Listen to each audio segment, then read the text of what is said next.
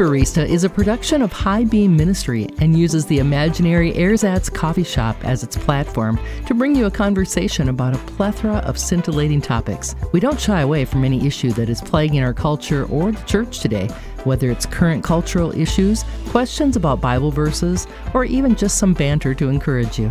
Dr. Jay Christensen is the Truth Barista, and he and amazing Larry Kutzler brew up highly caffeinated conversations for our day. Grab a cup of joe, plop yourself down in the booth next to us, and get ready to think. The Truth Barista is a production of High Beam Ministry, and it's listener supported. For more information about the Truth Barista, go to highbeamministry.com. Thanks for listening. Prayer doesn't have to be complicated. We don't need to clean up our act, kneel in a certain position, or say the perfect words in order to get God's attention. Simply put, prayer is talking to God. It's like having a conversation with a friend. But this relationship wasn't made possible without the sacrifice of Jesus. When we surrender to Jesus, he serves as a mediator between us and God, interceding on our behalf. God created us to have a relationship and connection with him. And so, he sent Jesus to make that connection possible. We are presenting God's truth for our day. You're listening to The Truth Barista, a production of highbeamministry.com. Okay, Dr. J, I think we're going to talk about prayer today, and I'm glad we are, because prayer is an important element in the Christian's life, and yet we often don't practice it like we should, right? That's right, and I think we should talk about prayer today, specifically focused on our nation and our part in that. In fact, I heard an evangelist the other day make a very insightful comment, and it was this. It was after the election, the midterm elections, and he was saying, now that all of you have seen that election, you were hoping for the red wave and it didn't come through. Well, now maybe instead of trusting in the ballot box, you'll actually start trusting God. Good comment. Wasn't that powerful? It was. And it's very interesting because I read this article just the other day about non-believers. And it said that they have a distinctive response into a crisis. They always will pray, please, God, help me, help me. Perhaps it should be not surprising that a new survey found that 1 in 5 adults pray desperately, saying they're not religious, but they pray. Isn't that interesting? They pray. But it seems like we pray more, whether we're Christian or not Christian, when we're in a crisis. Is that right? Well, exactly, because when we're in a crisis, we realize there's nothing we can do to help ourselves. And so we've got this instinctive drive to call out to something greater than us to help us. And it's probably reinforced with our childhood. When we're little kids, our parents take care of us, right? When we're in trouble. Well, when we're adults, who do we call out to? Our heavenly parent, whether we know him personally or not. And that's part of that instinctive cry for help. Well, one New York Times author, journalist said this: it's the last resort of people, he's referring to prayer, who have run out of ideas, and the first resort of people who never bother to think about how they could actually fix the problem at hand. I mean, that's so insane that he would say something like that, because when we're in a crisis, 9 chances out of 10, we can't do anything about it. It's an impossible situation, so we reach out to the only being that could probably help us, and that's God. Prayer is a very important thing. So, I don't know, New York Times journalists, wow.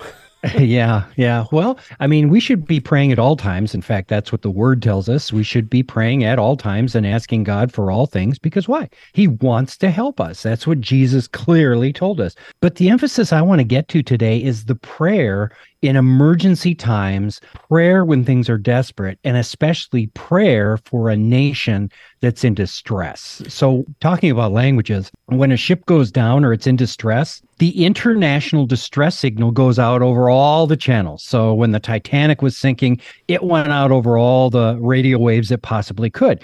And what's the international distress call? Do you know what that is? Well, it's Mayday, Mayday, Mayday. I don't know why they're using the month of May as a distress call. Press the transmit button and say slowly and clearly, Mayday, Mayday, Mayday. Exactly. Well, me being the curious kind of fella I am, I went online and did my searching, and I found out that Mayday comes from the French phrase venez m'aider, which means come help me. So if you say it fast, venez m'aider, Mayday, Mayday, Mayday. That's where it came from. Wow. So basically, the call is a French word for help. Help, help, help, help, help. There you go. You learn something every time you tune in, don't you? Okay, anyway, Israel often found themselves calling out Mayday to the Lord in times of distress. You just read through any of Israel's ancient history, and oh my gosh, it's like every time you turn around, it's, Lord, help us, Lord, help us, Lord, help us. You know, there were only a few of those times the Lord refused to answer them. And it's interesting because it was of their sin that had been too great, or their hearts weren't serious about repentance. And there are times when the Lord turned his back on them. Now, he didn't turn his back on them because he hated them. God loved his people. He didn't like their sin. He hated their sin. And so when he turned his back on his people, that was his way of allowing them, or kind of, if you want to say, cajoling or encouraging them. No, call out to me more, because why? The more you're calling out to me shows me the more your heart is turning to me. And the more in distress you are, the more you want to draw close to me. So we see a lot of Christians today calling out to God in prayer. And yet it seems like our nation is getting worse and worse and worse. Maybe it's not because God hates us, as some of the so-called prophets would say, but maybe it's because God loves us and he's using our distress to draw us closer to him. I want to explore that today. Our nation is in distress. We have family issues, right? Our economy is on the edge of collapsing right now. You just look at the economic prognosticators and they're saying, you know, you can only have so many trillions of dollars in debt before you completely collapse, right? 31 trillion. 31 trillion today. Wow. Yeah. Yeah. I hate to tell you this, but we can't service the debt on $1 trillion. And we're looking at 30, what was that again? 30. That was $31 trillion as of this month. 31 trillion. Yeah. Well, now add to that crime. Crime is skyrocketing in not just cities, but in rural areas. We have an unresponsive and mostly corrupt leadership at so many levels, from federal all the way down to even the local levels. We need the Lord's help because, as we've said, at this point, we can't do anything. I was just thinking about this the other day. We look at the ballot box to be our solution, and yet you have an election and you obviously see that there's cheating going on. And even if we do have regular elections that aren't filled with cheating, which is kind of an imaginary thing, but anyway, we still get the same corrupt leaders going back into office. And it's like, Lord, how are we ever going to be fixed? Because it's corrupt hearts that put corrupt leaders in office. Like the people once said, you get the leaders you deserve, or God gives a nation the leaders it deserves. And maybe we get the leaders we deserve because that's where our heart's at, and the leaders reflect the populace. And so we are in a state where maybe we shouldn't be praying for the leaders and trying to do something about them. Maybe we should be trying to do something about us instead. We need to be rescued and reset by God. So let's take a deep dive into it. I'm going to look at one particular scripture, but I want to start with a different one, okay? I think that's great. Can I make just a quick comment? I saw a movie years ago with Burt Reynolds. There's a movie clip where he gets thrown overboard in the middle of the ocean, or not in the middle of the ocean, but quite a ways from shore. And he's swimming in and he said, God, I'll give you everything I own. God, I'll serve you to the day I die. And all the way in, he's making this plea to God to just save him, because he's desperate. He's in a crisis. So he finally reaches the shore and he crawls up on shore and he goes, God, it's your fault I was in this mess anyway. I'm not giving you anything. I thought to myself, well, isn't that true sometimes in crisis? We're quick to tell God, I'll do anything. But once the crisis lessens, then all of a sudden, not so much. Well, my dad has a very interesting phrase that I heard all my life growing up. Is he said, something, you never really learn your lesson until you have that significant emotional experience. Right. And, sometimes that significant emotional experience is getting whacked up the side of the head with a 2x4. And that's when I look at God leaving us in distress. I think there's wisdom in that God allows us to be in places of distress to the point where we'll finally get that significant emotional experience and never do it again. Case in point. But look at Israel. Israel struggled with idolatry for hundreds and hundreds of years in ancient Israel through the time of the kings. What did God have to do to break idolatry in Israel? He said, You guys like idolatry? I'll give you idolatry, the likes of which you've never seen. And he allowed the Babylonians and the Assyrians to come in, whomp on his people, and then exile them. Actually, what was left of Israel went to Babylon, the very seat of idolatry in the Fertile Crescent, in the whole Asia, Mideast area. And for 70 years, they're parked in a nation that's swimming in idolatry. And finally, when they get back to the land, it's like, we've had it with this idolatry stuff. We're not doing it anymore.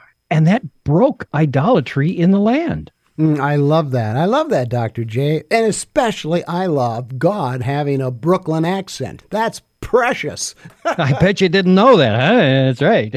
Anyway, let's get to the text here. Let's talk about the Mayday, the distress call. Okay, we see that in Psalm 106, verses 44 through 45. It says here, "But he, God, took note of their distress," that's Israel, "when he heard their cry. For their sake, he remembered his covenant, and out of his great love, he relented." Now, this psalm is a confession of Israel's long history of rebellion, and it's also a record of their prayer for God to once again save his people. So verse 6 says this, "We have sinned, we have done wrong and acted wickedly." And the rest of the psalm talks about that. This is what Psalm 106 says Israel did. They gave no thought. They did not remember. They soon forgot him. They did not wait for his counsel. They gave in to their cravings. They grew envious of others resulting in open rebellion. They made a calf idol, and they forgot God.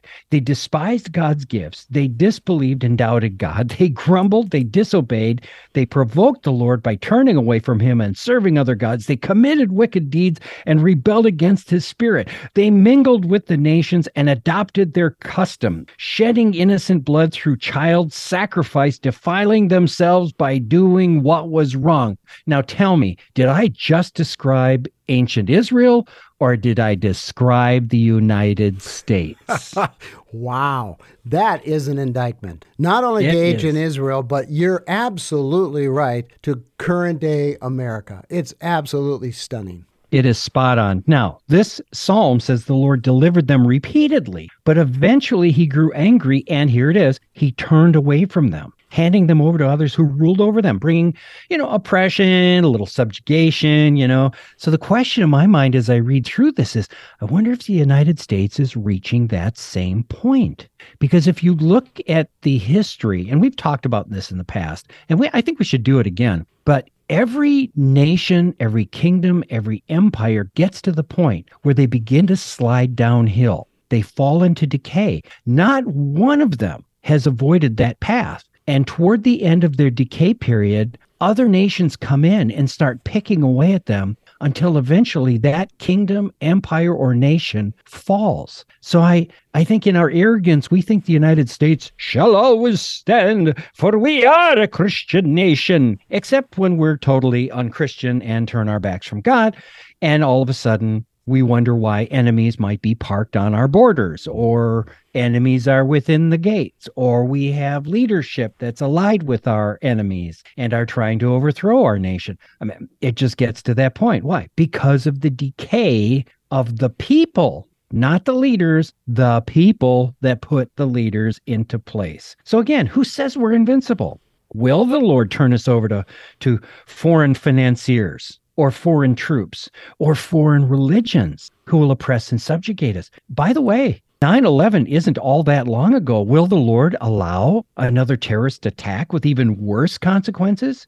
When he lifts his hands, no nation is safe. Hey, just learn from Israel, right? Well, and I think the southern border, we hear a lot of the mess that's going on down there. And I think that's part of God's, judgment. He's going to allow things to happen to our country that we aren't used to. And this is one. I mean, the borders are open. All kinds of stuff is coming in. Fentanyl, drugs, just all kind of the wrong people in many cases. So, yeah, it's an interesting day we live in for sure. Okay, so go to verses 44 through 45 of Psalm 106, okay? The Lord heard them in their distress, and he remembered their covenant. Now, we have a covenant in the United States. Did you know that?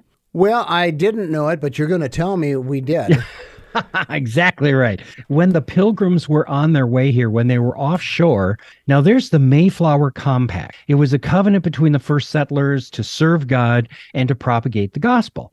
And it was also to be subjects of King Jimmy, but Jimmy's dead, so he's out of the compact. It's just between God and us now. Some people say, well, that was the Mayflower Compact. That doesn't pertain to us as an official nation. Au contraire, Pierre, because if you check the 50 state constitutions, they openly and freely acknowledge in writing the Lord's sovereign hand in the affairs of every state. So if you look around at our society, there are many good people and good things. But if we have both officially and as a people have turned away from our covenant commitments, what do you think we should expect from God? Silence. Exactly. Now, others have risen up to change the course of this nation, at least hoping to change it into their own non-God and anti-God, anti-Christian vision. But the Mayflower Compact and Covenant still remains binding on our nation as a foundational promise. But by the evidence of our stumbling society, God is taking our first covenant very seriously. So, what should we do, Amazing Larry? I think that God is the only one that gets us out of this mess. So we got to turn our back on the culture and what the culture dictates and our faces toward God. Yeah, I believe you're right, because there's nothing that we can do to fix this nation morally as an individual. I can try to preach. I can try to, vote at the ballot box. I can try to marshal all sorts of support. And all those things aren't bad. And in many cases, they're good. But really, this is a heart issue. This is something that only God can fix. And this is what he's been working a lot on my heart lately is he's been saying to me, yes, it's okay to be involved in these things, but the most important thing is to ask me for help. And so I started some studying here, and this is what I came up with. 2 Chronicles 7:14. This is the first step back toward God. God always provides a way out of our sin and our troubles, and he provides a road back to him. This is what 2 Chronicles 7:14 says. If my people who are called by my name will humble themselves and pray and seek my face and turn from their wicked ways, then I will hear from heaven and will forgive their sin and will heal their land. Now we're going to break this down today and during our next study, okay? Okay. So here's our responsibility. God starts right off the top with it. If my people. Now, if is conditional. If the conditions are met, then something will happen. If the following conditions are met, as we read in 2 Chronicles 7:14, then God will act. It's divided into two sections, the if and then. We can't force God to do anything, but if he has given us the conditions, then he has bound himself to act when those conditions are met. The issue isn't with him. The issue is with us. Us, U.S., United States people. Wow, that was pretty smooth there, Dr. J. Yeah, I kind of slimmed that run right in there. Wow. All kidding aside, it comes down to the individual. But imagine if all of the individuals in the United States, well, let's just put it this way. If all of the professed Christians in the United States turn back wholeheartedly to God, how that would change the nature of our nation. So will we meet his conditions, and then will he act? And by the way, look at this. Has always stuck out to me. The promise is directed only to God's people. The hard, cold truth is that the blame for our country's condition can be laid squarely at the feet of only one group of people, God's people. And I would even posit Jew and Gentile, because these scriptures are also written to the Jewish people. And since Christians are born again and filled with the Spirit, I would say that we Christians likely bear the greater responsibility. There's so much to say about how our nation has arrived at this place, but, that's water under the bridge, right? So what can we do to see these things change? Here's the next part of the verse. Humble themselves. Now, biblically, this means fasting, and fasting is denying our own desires, agendas, plans, goals, focusing on God alone. So why is this so powerful, Amazing Larry? Because it shows us where we went wrong and how to get back on track. Even as God's people, we're easily distracted by both the pleasures and the cares of life. How often have we allowed ourselves to lose the vision that the Lord has set before us? And as Proverbs says, where there is no vision, The people are unrestrained. That's what it means. It doesn't mean they perish. It just means where there is no rule of God's law, the people are unrestrained. They go crazy. But happy is the person who keeps the law. In other words, the person is happy who follows God's ways. Look at the United States. How many people are happy? Not a lot, because according to recent surveys, a majority of people are on antidepressants. Okay. Is that maybe attributable in part by the fact that we've walked away from God? Well, what's interesting, Pastor Jeffress from the First Baptist Church of Dallas, he has repeatedly said that the problems in America primarily start at the pulpit. But the fact is that the pulpit is not telling the kind of truth that comes out of the Scripture that directly addresses some of the issues that our sin has created. Well, I agree, and I'll give you two perspectives. Number one, yes, what's preached in the pulpit is reached in the pew. And so you do need both of those. You need God's word preached clearly in its entirety from the pulpits, boldly and without apology. However, the pastors can only go so far. It's the parishioners' responsibility to take God's word and put it into action. Because if there is not a pastor in the pulpit, then the person in the pew can't say, well, I don't have any responsibility to this. Disciples are responsible to their master first and foremost. And that's not the preacher, it's Jesus. So that's what we should be going for, is putting the focus on the pew, regardless of the pastor, but that doesn't give the pastors a pass. They need to step up and do their part in encouraging the congregation. So getting back to what we were talking about, if we don't focus on God's ways, his commands, his directions, and yes, laws, okay, we easily succumb to ADD, any darn distraction, and that leads us to unrestrained lives, which are perishing. That's why humbling ourselves is the first condition, because humbling ourselves gets rid of those drives, those desires. We fast those things that distract us. Okay. So we humble, then we pray. Okay. This is crying out to God. This is not repeating mindless prayers. This is not playing with beads. This is not going through the liturgy in a hymn book. This is not repeating worship choruses over and over and over again. It is crying out to God, talking to him, communicating with him, asking, begging, pleading, even demanding his action on our behalf. Jesus himself, God himself, tells us to pray and not stop praying until we get an answer. For example, the widow before the morally corrupt judge. The point of Jesus' parable is this: this judge will give in to her because of her pestering him. So how much more will the absolutely righteous and just judge of the universe, the one who loves us with all of his heart, soul, mind, and strength, hear and act on behalf of his beloved ones? So we need to fulfill the second condition and pray, and then move on to the third condition, which is seek my face. Now, again, this isn't literal, okay? This is a biblical idiom that means seeking God's whole being. In doing so, we're seeking his mind. Lord, what's your mind? His will. Lord, what's your will? His heart. Lord, what do you feel about this? His desires. What do you want to have happen? His favor, his presence in our situation. When we seek his face, we're looking for the depth of his being. And in doing so, we will be changed in return. We'll see how far aside we've turned, Amazing Larry, and how far away we've wandered, how unlike God we've become. It's the answer to humbling ourselves. It shows us the way back to the foundations that God established for us. So, can anyone say this nation is walking the righteous path God wants it to walk? Inspect the fruit of our national life. Is it sweet fruit or is it bitter? Is there holiness or unholiness? Is there life or do we push death? What's the main spirit of our nation? What do we display to the rest of the world? This is a really humbling and terrible thing to look at, because frankly, you look at our legislation today, our legislation is funding abortions around the world. Legislation from our nation is funding homosexuality and transgender stuff around the world. It's bad enough that we do it in our states. It's bad enough we do it in our nation.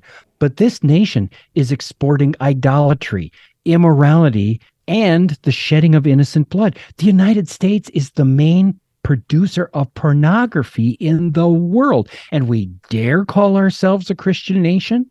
And yet we wonder, God, why are things so bad in our nation? This is a duh moment, And I hate to kind of, leave our episode on a downer note, but this should cause us to look at ourselves and to inspect where are we at and what should we do? And that's where we're going to pick it up the next time. Well, I sure appreciate it, Dr. J. It's not a downer, it's a warning. I think we need to be warned of our behavior, the things that are happening, and our silence. Our silence when these things are happening, we kind of pull into our cocoons, and it's just not the right place for Christians to be. We need to be outspoken on the immorality and the things that you've just mentioned. So until next week, I can't wait to hear more of the challenge that you have for us on prayer. Hey, Truth Barista Show listeners, this is Dr. J. Christensen, and I want to challenge you to take a deep dive into your Bibles this year. How? By reading through your Bible in 2023, and I want to help you. Cruising Through the Bible is High Beam Ministries' year-round Bible reading schedule and commentary. All you have to do is follow the schedule in the book and read a few chapters of the Bible every day. Then check out my thoughts on the day's reading. Now, I get it. The Bible is often hard to understand because it's written for ancient and first century people, and we're only about 2,000 years removed from them. That's why I wrote Cruising Through the Bible, to help you understand what you're reading and to connect what you've read with the rest of the Bible and make God's Word a part of your life. So take the challenge. You'll find Cruising Through the Bible on Amazon.com. Go to Amazon.com, search Cruising Through the Bible, and you'll find it in monthly installments for print or Kindle. No huge commitment, although as a follower of Jesus, you really should know his whole word. Am I right? Yes, I'm right. But Dr. J, what if I miss the beginning? What if I miss a day? Well, that's the beauty of it. You can jump in anytime you want. Remember, God's Word is alive, and no matter what you read, even the tough or the weird to you part, God will still speak to you and into your life. So take the Read Through the Bible in a Year challenge, and let me help you. Go to Amazon.com, type in Cruising Through the Bible, and get started now. Oh, and coffee. Don't forget coffee. Coffee helps a lot. Okay, fine. Tea's good too. So just start cruising through the Bible today. Get High Beam Ministries Cruising Through the Bible on Amazon.com.